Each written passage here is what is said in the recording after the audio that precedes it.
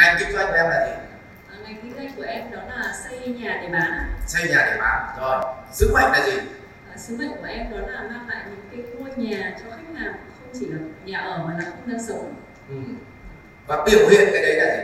Biểu hiện cái đấy đó là các sản phẩm của bên em thì nó có cái thiết kế mang hơi hướng hiện đại và có cây xanh, có không gian thoáng và đẹp.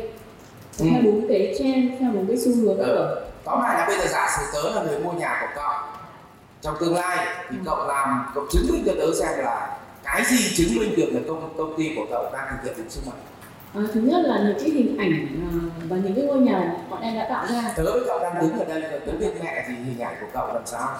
Dạ. Cái chứng minh được cho khách hàng đó là cái về thiết kế, về công năng và về sản phẩm.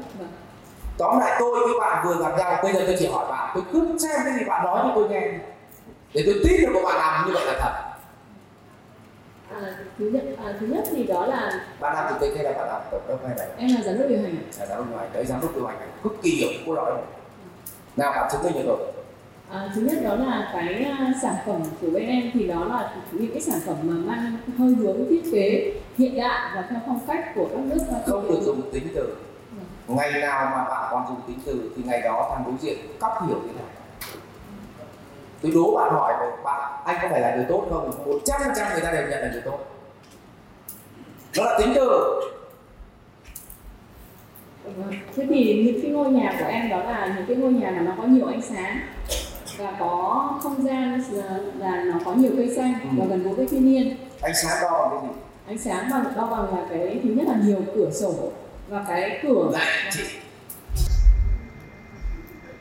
Tức là mình phải cho cái người ta chứng minh được, ví dụ ánh sáng đo bằng cái lưu lượng ánh sáng trong nhà có thiết bị đo. Ví dụ các phòng đạt được cái tiêu chí này, còn đây nó rất là hay, cái gì nó có tiêu chuẩn và nó nói bằng con số. Ví dụ như phòng này, chị ạ, thầy ạ, ví dụ như phòng này thì bằng cái kinh nghiệm của em làm thì cái phòng này nó chỉ đạt được cái lưu lượng bằng này ánh sáng thôi. Và nếu bằng này ánh sáng thì nó ảnh hưởng gì đến sức khỏe? Các con không trả lời được. Có đúng không ạ? Cái câu chuyện thứ hai là bảo cái ngôi nhà nó có không gian. Vậy thì mới đặt câu hỏi tiếp, vậy thì tỷ lệ xây dựng chiếm bao nhiêu phần trăm trên tổng diện tích đất? Có trả lời được không? Ở sân vườn mà, thì lẽ vườn bằng bàn tay này cũng bảo là em có sân vườn nữa thì nữa hơn. Không có đúng không? Thế thì cái sứ mệnh nó có thành hiện thực không? Nó là ảo giác của em chứ nó không phải là thực tế trong mắt của em. Có hiểu không em nhỉ? Vậy thì nếu em không làm được cái này, thằng nào nó quảng cáo cho em? Nó quảng cáo lại đôi duyên mà. Nhà em có nhiều cửa sổ, không gian hơi hướng hiện đại. Có đúng không nhỉ? Nhưng mà bảo mua cái ngôi nhà này 100% các phòng đều kiểm tra ánh sáng, cường độ ánh sáng, sáng chiều tối. Và để có cường độ ánh sáng này thì sẽ giúp cho tất cả vì cường độ ánh sáng ảnh hưởng trực tiếp đến vitamin D.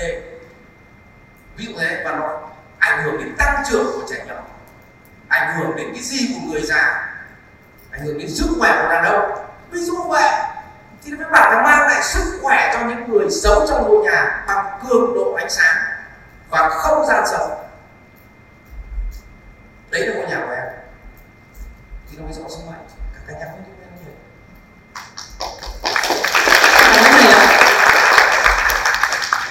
Nó xin lỗi chứ mua cái máy cường độ đáng tiếc quá. Nhưng mà vấn đề đâu nghĩ ra. Nhưng mà ví dụ đến nhà xem nhà phát cho mỗi thằng sale một cái máy cường độ là chỉ đỏ, để còn dán theo của Mỹ nữa thì đỡ thì cho được. Đúng không cả nhà? Tức là bắt đầu phải đi từ sứ mệnh, xong từ sứ mệnh nó mới đi ra được cái hệ thống công cụ ý dẫn đầu các phát. Và bây giờ quảng cáo nó có sắc rồi, sắc nét rồi. Và bây giờ thằng quảng cáo nó mới đi quảng cáo. Đặc điểm của em là người rất tốt, hoặc thế nào là tốt nhưng mà làm rất là đạo đức. Và đạo đức là gì? Đạo đức cũng nghĩ là rất tốt đi.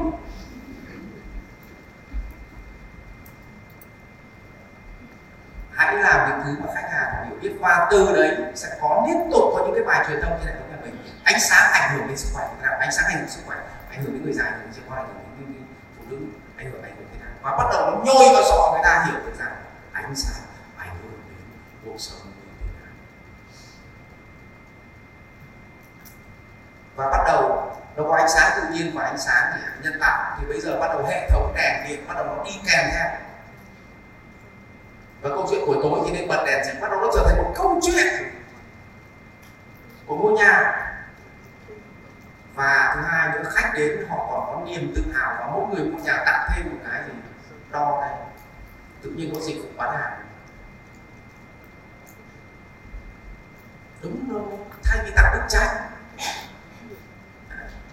xong thỉnh thoảng mình đi đo phát phấn khởi cho khách đến nhà của nhà em là họ nóng rồi, bác nhìn này, bác mù nóng phải có cái này, và cái mùa đông đấy đến chỗ đấy, em thì được tặng, bác thì phải mua. Hiểu chưa? Đừng có nói chung chung.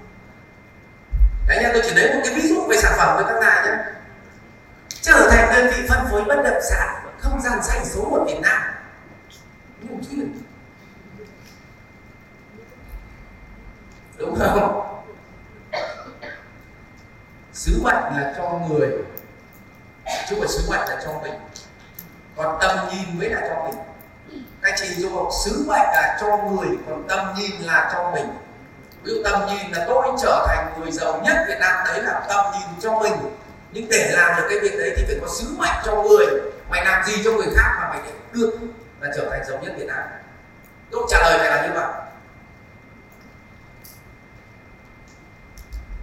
Các ngài hình dung này chưa? Vì vậy nếu không có cái này mời quảng cáo vào thì chỉ có đốt tiền